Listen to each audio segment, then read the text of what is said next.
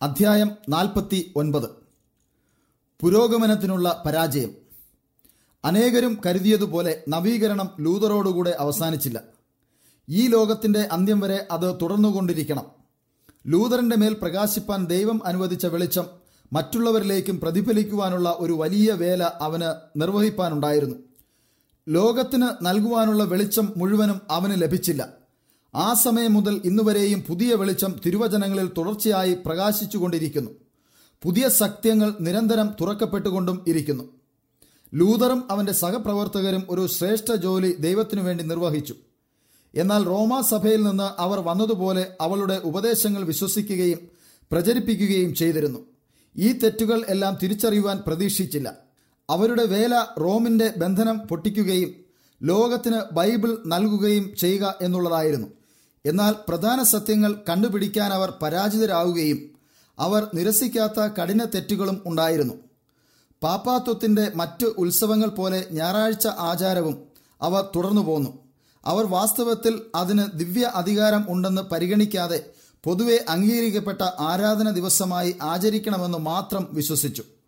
അവരുടെ ഇടയിൽ ചിലർ 4-ാം കൽപ്പനയിലെ ശബത്ത് കൽപ്പനയെ മാനിച്ചു. സഭയുടെ നവീകരണക്കാരുടെ ഇടയിൽ പൊതുവെ പ്രൊട്ടസ്റ്റാന്റുകാർ തന്നെയും അവഗണിച്ച സത്യത്തിന് സാക്ഷിയാകുന്നവർക്ക് മാന്യമായ ഒരു സ്ഥാനം നൽകണം. അവർ 4-ാം കൽപ്പനയുടെ പ്രാബല്യം പരീക്ഷിക്കുകയും ബൈബിൾ ശബത്തിന്റെ ചുമതല നിർവഹിക്കുകയും ചെയ്തു. നവീകരണം ക്രിസ്തീയ ലോകം മുഴുവനും ബാധിച്ചിരുന്ന അന്ധകാരം തുടച്ചു നീക്കിയപ്പോൾ അനേക രാജ്യങ്ങളിലും ശബത്ത് അനുസാരികൾ വെളിച്ച വാഹകരായി.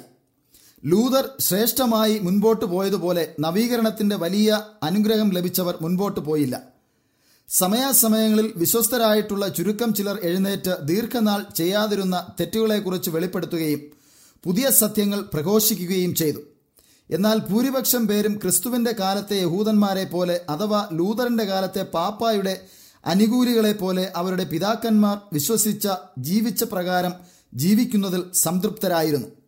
അതിനാൽ മതം വീണ്ടും ആചാര അനുഷ്ഠാനങ്ങളായി അധപ്പതിക്കുകയും തെറ്റുകളെയും അന്ധവിശ്വാസങ്ങളെയും തള്ളിക്കളയേണ്ടതിന് പകരം വച്ചുപുലർത്തുകയും ചെയ്തു. അങ്ങനെ നവീകരണത്തെ പരിശുദ്ധാത്മാവ് പ്രചോദിപ്പിച്ചത് ക്രമേണ ഇല്ലാതെയായി. ലൂതറിന്റെ കാലത്തെ റോമാസഭയിലും പിന്നീട് പ്രൊട്ടസ്റ്റാന്റ് സഭകളിലും വലിയ നവീകരണം ആവശ്യമായി വന്നു.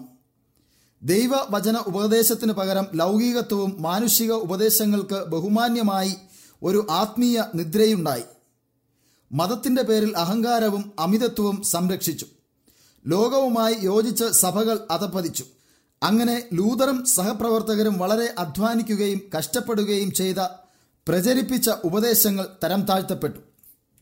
പീഡനത്താൽ സത്യത്തെ നശിപ്പിക്കാനുള്ള സാത്താന്റെ ശ്രമം പരാജയമാണെന്ന് അവൻ കണ്ടപ്പോൾ റോമാസഭയിൽ ആചാര അനുഷ്ഠാനങ്ങളാൽ വലിയ വിശ്വാസത്യാഗം സംഭവിച്ചതുപോലെ ക്രിസ്ത്യാനികളെ ഇപ്പോൾ അജ്ഞാനികളുമായി ബന്ധപ്പെടുത്തുവാനല്ല സാത്താൻ പ്രേരിപ്പിച്ചത്. പ്രത്യുത ഈ ലോകത്തിന്റെ പ്രഭുവുമായി അവരുടെ ആരാധനയിൽ ബന്ധപ്പെടുത്തി അവരെ വിഗ്രഹ ആരാധികളാക്കുവാനാണ് അവൻ ശ്രമിച്ചത്. സാത്താന് ജനങ്ങളിൽ നിന്ന് ബൈബിളിനെ നീക്കം ചെയ്യാൻ സാധ്യമല്ല, കാരണം അതെല്ലാവർക്കും ലഭ്യമായിരിക്കുന്നു. എന്നാൽ അവൻ തെറ്റായ വ്യാഖ്യാനങ്ങളാലും വ്യാജ ഉപദേശങ്ങളാലും സ്വയം തിരുവചനം പരിശോധിച്ച് സത്യം പഠിക്കാതെ ആയിരങ്ങളെ സമ്മതിപ്പിച്ചു. അവന് ബൈബിൾ ഉപദേശങ്ങളെ അധപ്പതിച്ച പാരമ്പര്യങ്ങൾ ജനലക്ഷങ്ങളുടെ മനസ്സിൽ ആഴത്തിൽ രൂപപ്പെടുത്താൻ കഴിഞ്ഞു. ഒരിക്കൽ വിശുദ്ധന്മാർക്ക് നൽകപ്പെട്ടിരുന്ന വിശ്വാസത്തിൽ സംതൃപ്തരാകാതെ സഭാ പാരമ്പര്യത്തെ ഉയർത്തുകയാണ് ചെയ്തത്. തങ്ങളുടെ അവസ്ഥയെക്കുറിച്ചും ലോകത്തിന്റെ നാശത്തെക്കുറിച്ചും മുഴുവനായി ഗ്രഹിക്കാതെ അവരും ലോകവും ലോക ചരിത്രത്തിന്റെ ഏറ്റവും പാവനവും ഭയങ്കരവുമായ നിമിഷങ്ങളെ പെട്ടെന്ന് അഭിമുഖീകരിക്കുവാൻ പോകുന്നു. മനുഷ്യപുത്രന്റെ വെളിപ്പാടിനുള്ള സമയം വന്നിരിക്കുന്നു.